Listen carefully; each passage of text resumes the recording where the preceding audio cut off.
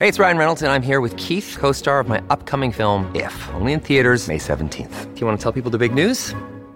All right, I'll do it. Sign up now and you'll get unlimited for $15 a month and 6 months of Paramount Plus Essential Plan on us. MintMobile.com/switch. Upfront payment of $45 equivalent to $15 per month. Unlimited over 40 gigabytes per month. Face lower speeds. Videos at 480p. Active Mint customers by 531.24 get 6 months of Paramount Plus Essential Plan. Auto renews after 6 months. Offer ends May 31st, 2024. Separate Paramount Plus registration required. Terms and conditions apply if rated PG. Another day is here, and you're ready for it. What to wear? Check. Breakfast, lunch, and dinner? Check.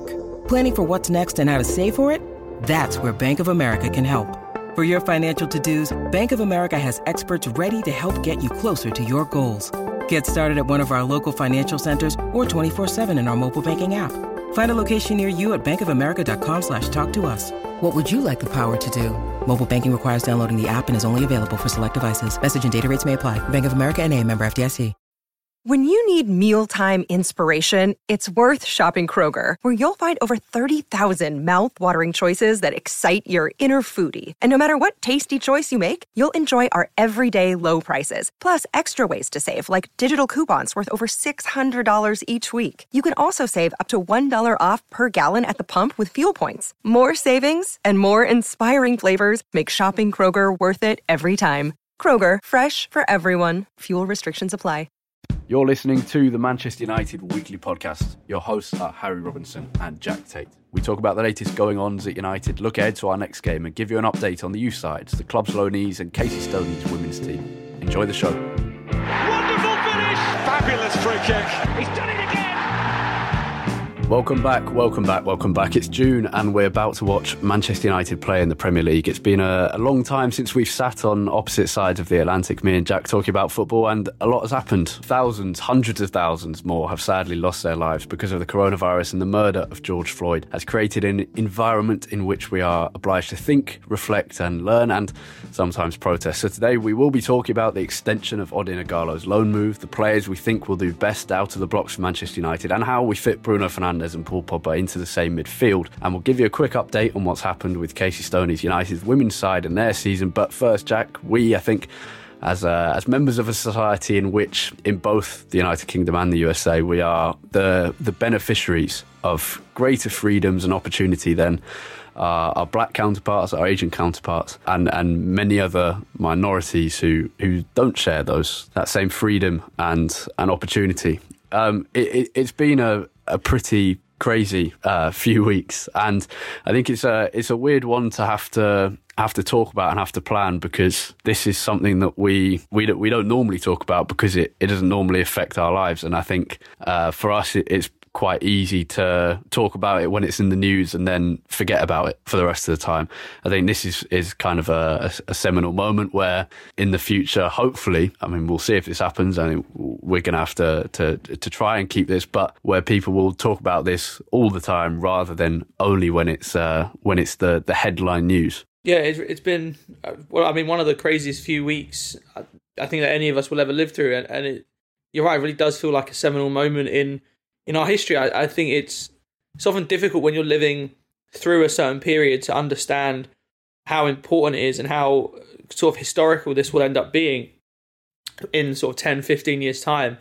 And I mean, the last few months in general with obviously COVID and, unprecedented pandemic, but now with what really is not just sort of Black Lives Matter protests, which we've seen before, but this movement that has kind of swept across such a broader kind of audience and broader spectrum. I think almost every single person has been affected by this and has been at least kind of engaging with it in some capacity.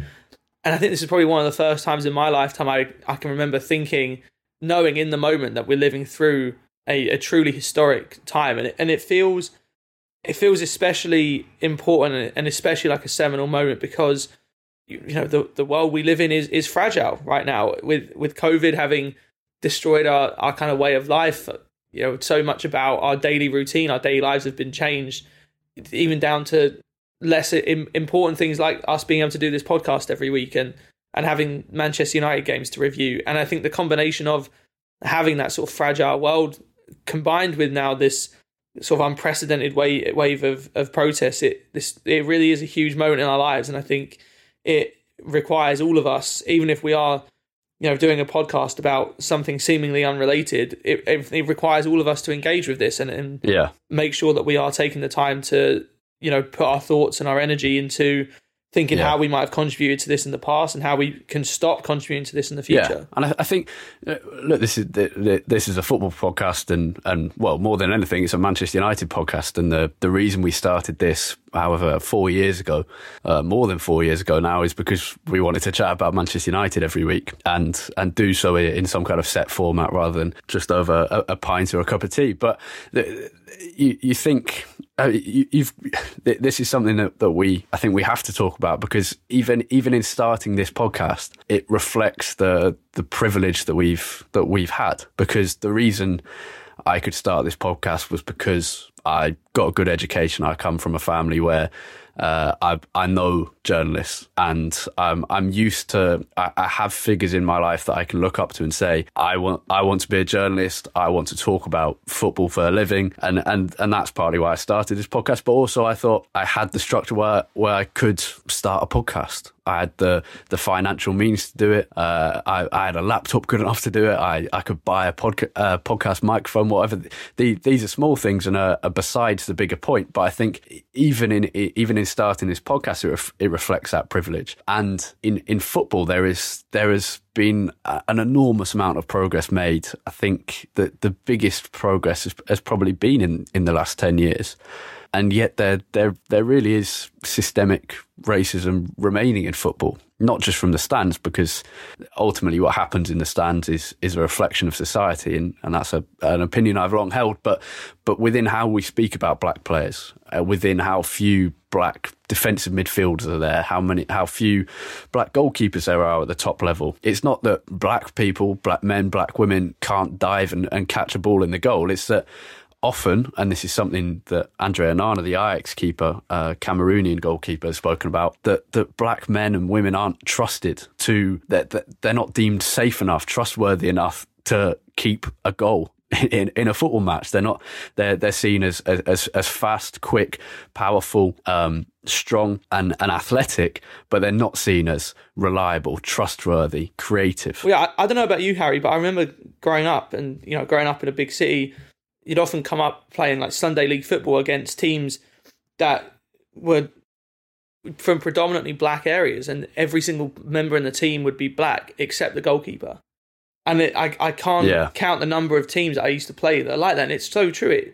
I think it comes down to this idea that, black players are suited to the positions that don't require so much sort of technical ability. It's, as you said there, it's all about the pace and the power. It's why so many black players get shunted to fullback, where, the stereotype is they can just run up and down the wing and barge people off the ball, or they can be wingers so they can run fast. I remember even my school team, just, when we all kind of first started playing football together, is the black players would always be trialled as wingers or forwards, because that was where they were seen as most useful.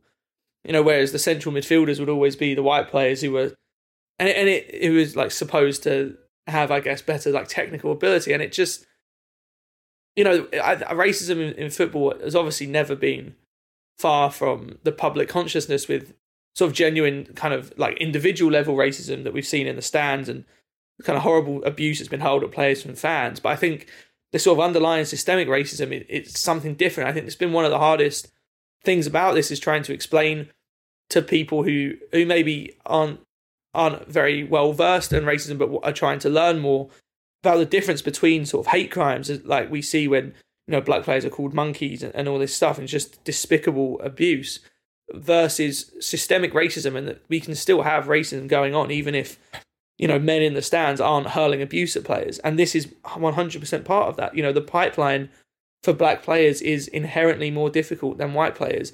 And in football, I think Romelu Lukaku is a great example of this. Yeah. I mean, and even Danny Welbeck as well. I remember when Danny Welbeck first broke into the United team too. He scored an absolute worldie on his debut against Stoke with like 30 yards into the top corner. But all anyone wanted to talk about after the game was the pace and power that he showed. It wasn't about the technique on his goal.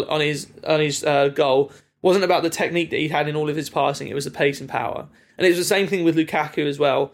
that his technique was terrible, and he was just a big bully, just pace and power, and it's so pervasive across all of football. Yeah, and this interview I read with Andre Onana recently, he said he hadn't been signed. This is a separate issue. This is more about the obvious hate crime that you're talking, the kind of the active racism rather than the systemic passive racism. And Onana said he'd been on the verge of signing for an elite club in Serie A, the Italian league, and they'd said to his agent, one of the directors of the club, that he was we believe that Onana is a great goalkeeper, but unfortunately we cannot sign him. A black goalkeeper would bring us a lot of problems in front of our fans. Now, this is in Italy, but a country that is far worse than the United Kingdom, and there's no arguing with that. But in England and the rest of the UK, there have been so many examples of this, and I think we are now in a place where we see these active acts of racism, and they are widely condemned. They are generally sorted out within football, and there's no debate about them anymore. There's no one generally, and I say it's because there is some things, but they're not being covered up. They're not being swept under the carpet. There's people speaking out. Raheem Sterling speaks out. Marcus Rashford. So many players do. There's no need to do that. But these problems remain. And in terms of recent examples, and this, I was looking at this because I thought, well, I think it's worth reminding ourselves of what's gone on recently, and maybe before I wouldn't have linked all these things together, and I wouldn't have remembered them and drawn them all together. But on February the 10th of this year, a 12-year-old boy charged in connection with racist chants against Alfredo Morelos, who plays for Rangers, Colombian international in Scotland. On January the 31st. The Home Office released figures that showed racial incidents in English football has risen by more than 50%. In late January, Athletic Bilbao player Naki Williams was subjected to monkey chants by a section of the home crowd against Espanyol.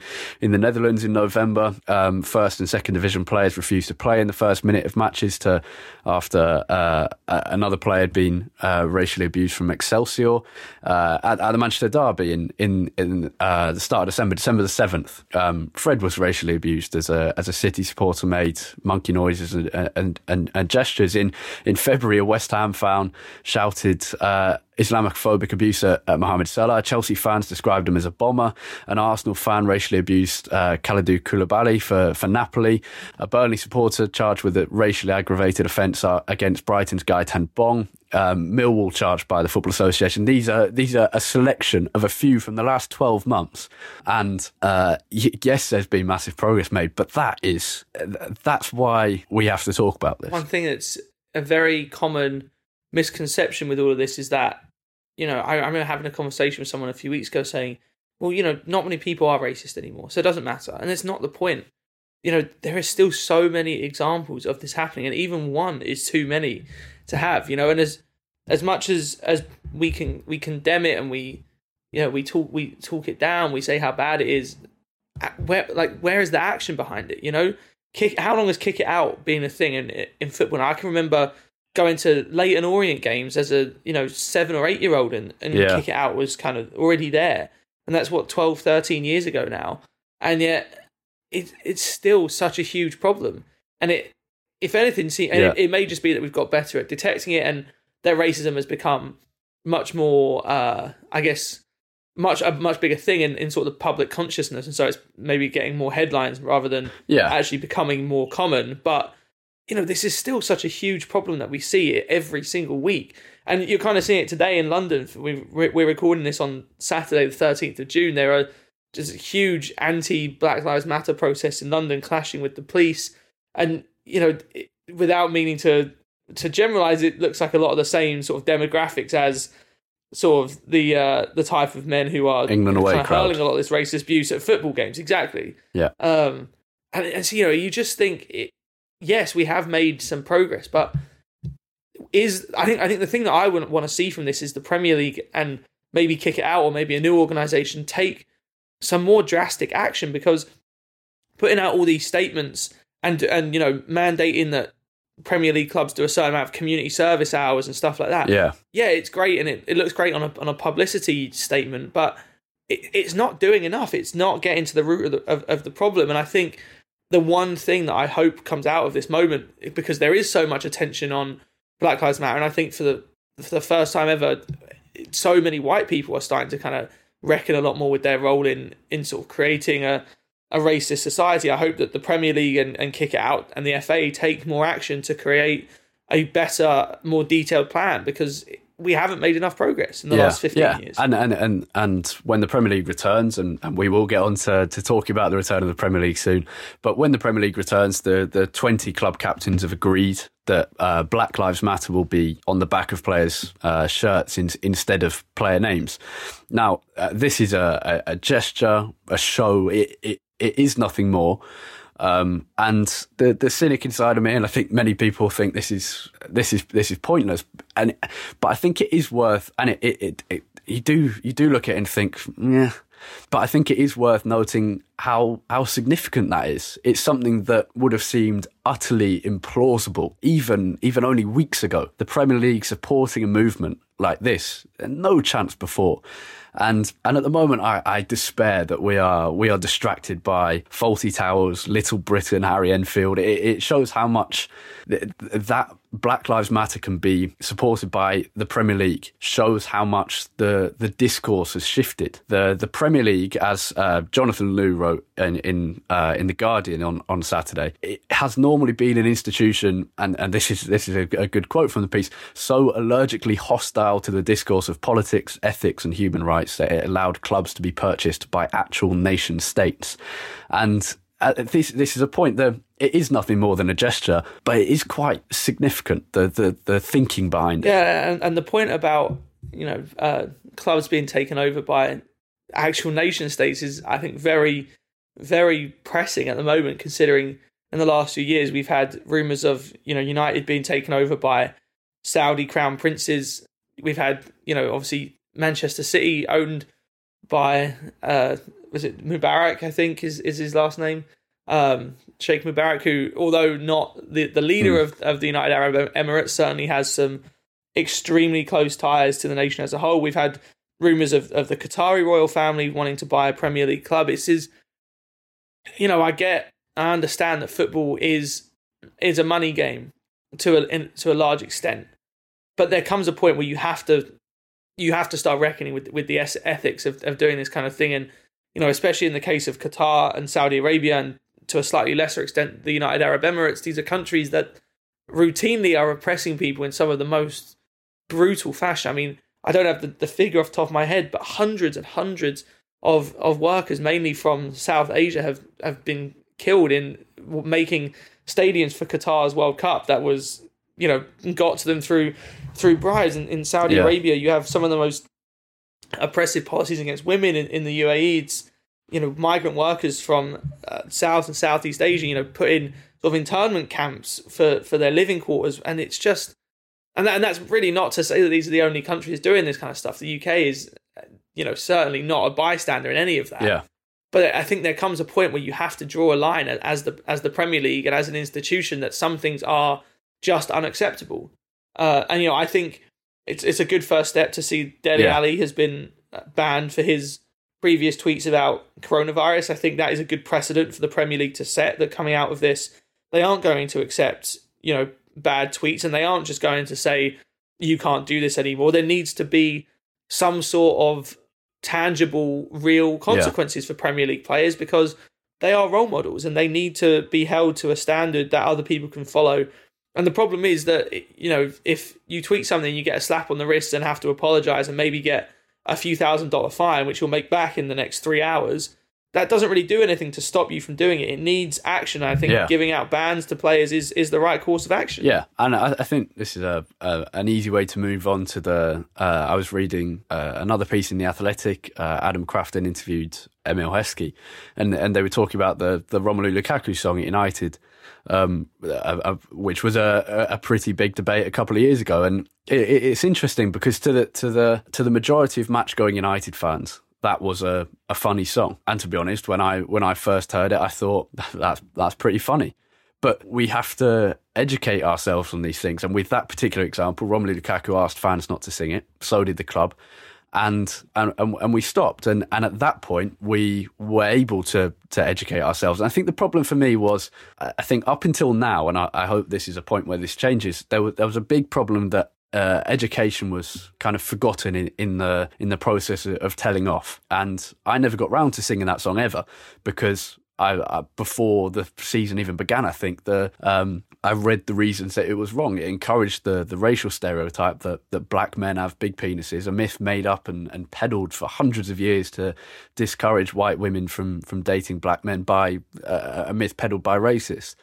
And once you know that, I think most will probably agree, I'm not going to sing that now. I now understand. But back then the debate was, it's racist, it's not racist, and so on. And some did, but few said, this is why it's wrong, here's what you need to know. And I think this moment, hopefully, is kind of changing that around. But we should wrap up, because we haven't got that much time. We need to talk a little bit about real football. But this was another thing from the Heskey piece.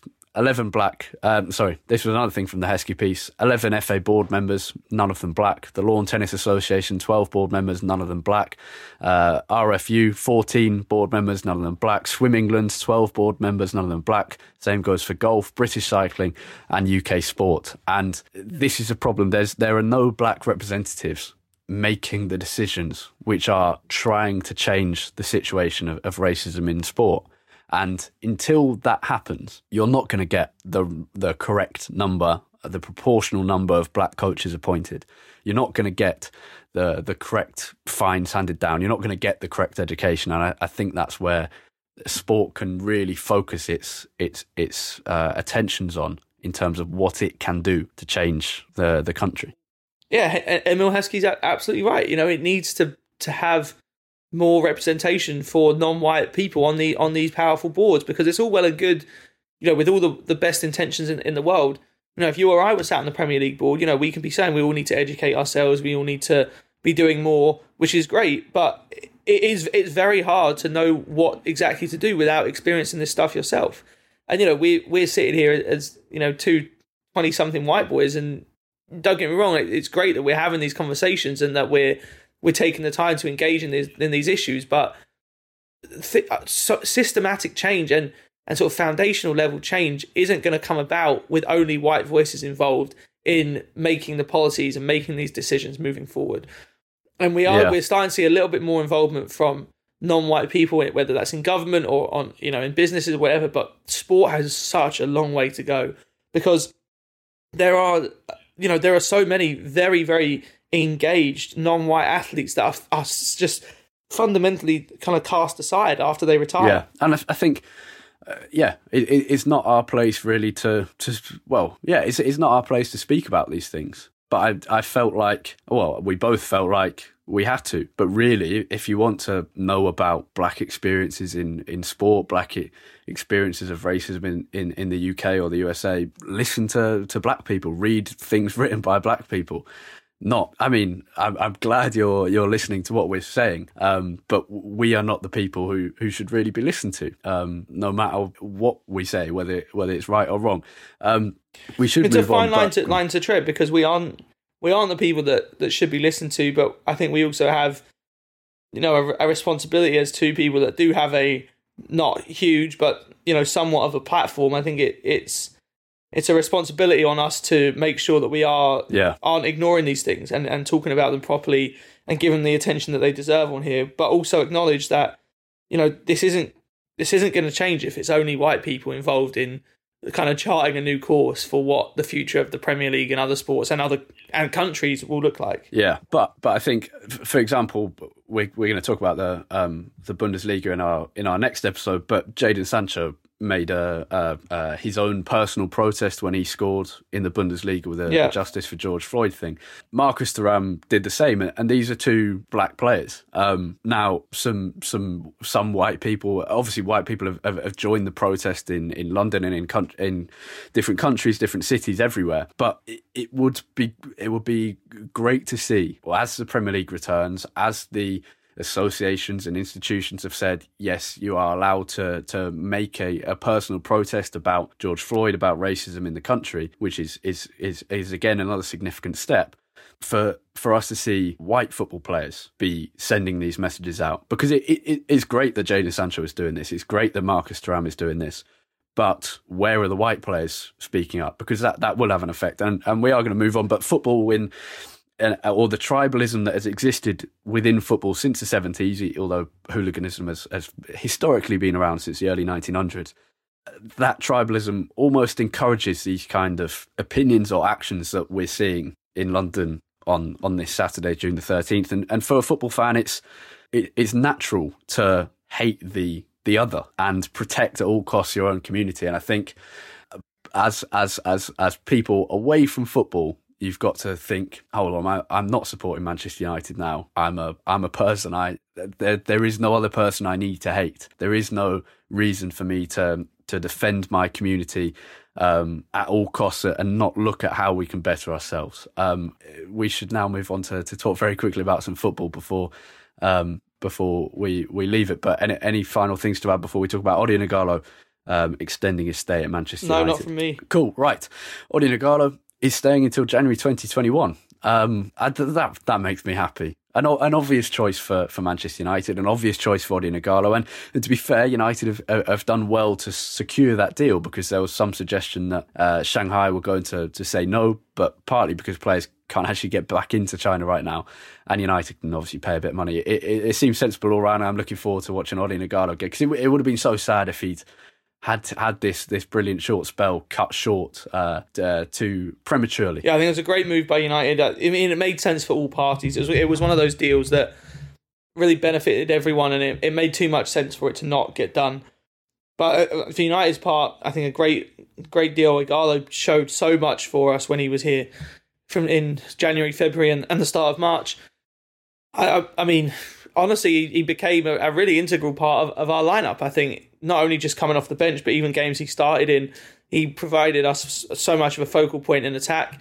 And I'm really excited to see him, get this opportunity. And it made sense as a way of extending the loan rather than making it a permanent deal for now, because we don't know what Ighalo is going to look like after a few months away. And it sounded like Shanghai Shenhua were asking for quite a lot of money for what is, despite how good Ighalo has been for us, he is an older player who we wouldn't expect to be in United's lineup for more than a year or two. If we couldn't have got him on a loan move, then there was no point. Right, United players who we think will do best out the starting blocks. United returned to action on June the 19th against Tottenham Hotspur.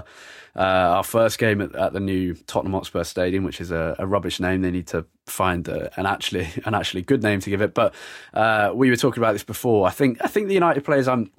It's kind of a different thing. Which United players are you most excited to see, and which ones do you think will do best or benefit most from this restart? And for me, the answer to that latter question is Marcus Rashford, Luke Shaw, and Paul Pogba. Shaw, I think, because he gets a chance, he'll be the first choice coming into this, I think. Whereas before it was kind of a debate between him and Williams, and because he always benefits from being fresh. Marcus Rashford and Paul Pogba both coming back from injury and both having a chance they've obviously benefited from having this chance to properly recover. And to be honest, I'm not that excited for the actual matches that United are going to play because of the fact that I can't go to them, that no fans can go to them, that they are going to be a bit weird and not proper Premier League football. But what I am excited to see is Marcus Rashford. Oh, yeah, I think the three that I picked out were Rashford as well, because I am very excited to watch him play, having been out for so long. Dan James, maybe a little bit out of left field, but I just felt he'd been in such a rut of form before COVID brought the season to an end prematurely, but he finally got his goal in our final game against Lask in the Europa League. And I think he feels like very much a confidence player. But I also think, that this is potentially an opportunity for Dan James to be able to come back and, have worked on a few technical aspects of his game, which he may not have had time to work on before COVID sort of forced everyone into lockdown. So I think he may be able to come back and have a good impact. And then the other one is Odion Ighalo, who, really, I feel like it could go either way with Ighalo. I think the rest could either be great for him to allow him to recharge a little bit and still have this excitement of now being a Man United player for a little bit longer. Yeah. Or it may be that, Ighalo is, as I said, an older player, and sometimes having a few months out can really set back older players and get them out of that rhythm. So we'll see what happens there. Yeah, and he was in such a good run that it felt like he was kind of scoring and playing so well partly because he just joined United and he joined late and then scored and then just carried on going and going and that will obviously have disrupted him a bit. Right, the main thing apart from Black Lives Matter that we wanted to talk about on today this episode of the podcast is how do you fit Bruno Fernandes and Paul Pogba into the same midfield, or kind of what is our ideal Manchester United 11? Now there are so many options to United's midfield now, and I think the first thing I'll point out is that the problem is that, as we saw before, once one of Pogba and Bruno Fernandes gets injured, you're looking at the midfield and thinking, I'm not completely convinced by now. But with all of them fit, you've got the options of a three-man midfield of Pogba, Fernandes, Fred, McTominay, Pogba, Fernandes, McTominay, Fred, and one of Bruno and Pogba. And this is the thing. I think the real debate is, both Pogba and Bruno can play deep or further forward. It's about who you want in that deep role, I think, because both are clearly so talented further forward. And who do you rely on more at the moment? Yeah, it's a tough question, and one I don't really think we'd be able to answer until we've seen a couple of games with them playing together. I mean, first and foremost, before kind of talking about how they might line up, it is so exciting to have a midfield that actually has some exciting options for the first time in I don't even know how long. I mean, probably the last time I've probably been this excited about United midfield was when Angel Di Maria was first putting on a United shirt in, when was that, 2015? And that didn't end very well. So let's hope this has a better ending. But I mean, with the sort of main four options of Fred, McTominay, Pogba, and Bruno Fernandes, we have a genuine selection headache, and in a good way. And probably for the first time in a long time, where that selection headache is, you're going to have to leave out some good players rather than we're going to have to play some pretty poor players, which is not a situation United have been in for a very long time. Yeah, very true. I mean, one thing that I'd be intrigued by, I don't see this happening, especially not the first couple of games back, but one thing I'd be intrigued by would be Solskjaer, whether he would be willing to kind of revert to the diamond midfield that he actually played against Spurs away last January at Wembley, where I can't actually remember who it was that day. It would have been Pogba, Lingard, maybe who else would it have been there? Maybe McTominay in there and someone else I can't remember now. Herrera maybe. Yeah, it probably would have been Herrera. Yeah, and I mean it worked brilliantly that day against Tottenham. It obviously means that we lose a little bit of width going forward, but could we potentially get the four of them in a midfield together with sort of McTominay at the base, and then Fred and Pogba as the sort of the two in either side, and then Bruno Fernandes at the tip of the diamond? It's something to consider, but I don't see it happening straight out. Yeah, I don't think so. I think the interesting thing, and this is what I think Gary Neville was suggesting it, or not suggesting it, but he was saying, you're asking how do you get the best out of both of them, or how do you fit both of them in when City have had David Silva and Kevin De Bruyne for the last 3 years and won 2 Premier League titles. And I think the problem for United is Matic is kind of a good holding midfielder, but isn't quick enough to recover. And then behind him, you've got Maguire and Lindelof at the moment, who neither of whom are quick enough really to fulfil that role as well. Whereas I think City, to be fair, City have had their weaknesses, but they've just been so good in attack that it hasn't mattered. The interesting thing, I think, would be having Pogba and Bruno to the left and right in that three-man midfield, rather than having only one of them forward and having someone sitting. I think that's the most exciting option. It's just who you have at that base of the midfield. And while I like McTominay, I like Fred, and to be fair, I've enjoyed watching Matic actually before the break. I don't think any of them are good enough for that role. None of them are Fernandinho. No, I think the one that I would have most confidence in would probably be McTominay to be able to cover the ground and be good enough defensively. But my one worry with McTominay is that he's almost too good going forward, actually. He's really, really improved that aspect of his game this season, and he has a tendency to join in attacks a lot, which is great when he's not the only holding midfielder there. My worry with Fred is just simply that, he puts himself about, he's a scrappy player, but I don't know if he has the physical presence to really be a good enough holding midfielder on his own. A bit like Herrera. Yeah, exactly. And then Matic has the opposite problem. He has the physical presence. He just can't get himself to the ball quickly enough.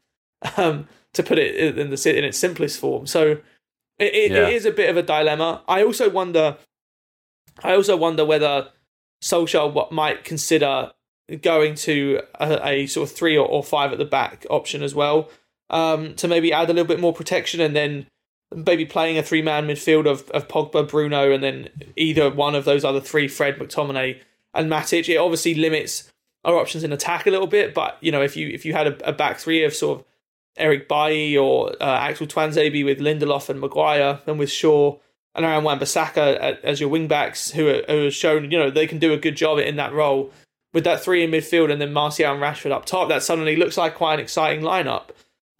It's just whether we would want to go to a formation that on paper looks quite defensive by having the 3 centre-backs in games. I mean, against Tottenham it wouldn't look quite so bad, but if we're playing sort of lower Premier League clubs, the optics of that don't look the best. Yeah, I think so, but 3 at the back does give you some possibilities in attack that you wouldn't otherwise had. And I think the problem is that our full-backs, who would become our wing-backs, don't really suit that. I think Shaw and Williams to a certain extent, but Wan-Bissaka is clearly more suited to being a defensive right-back.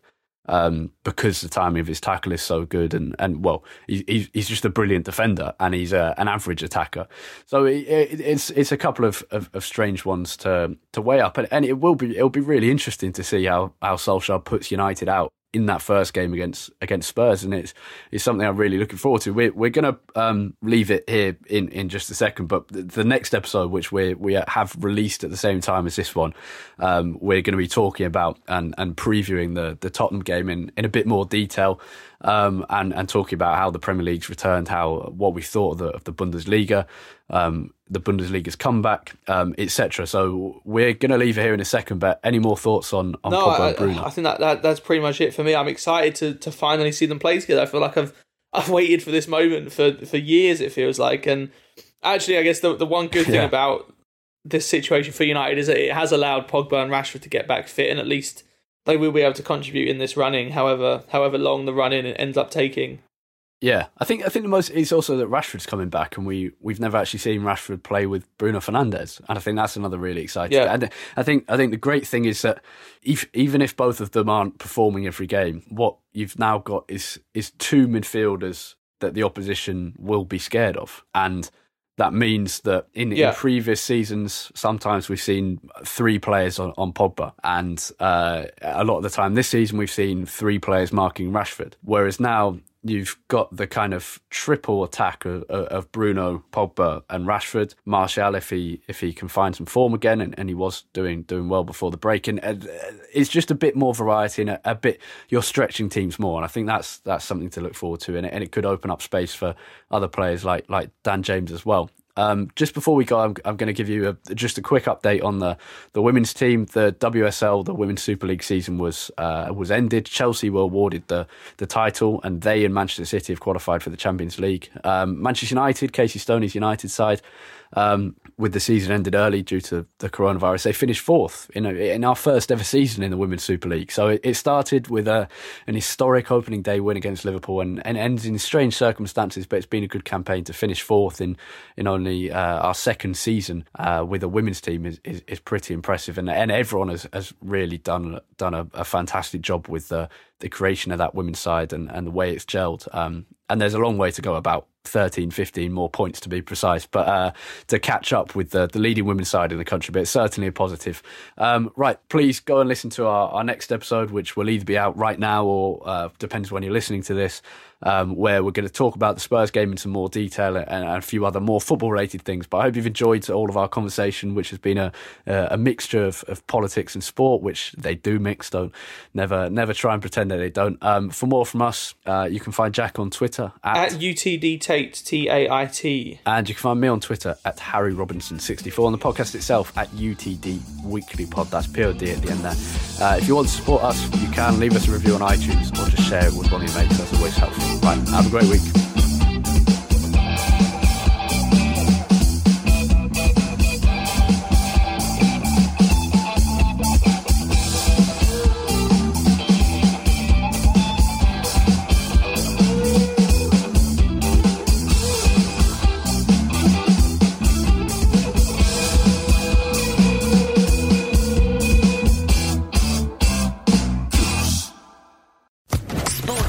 Podcast Network.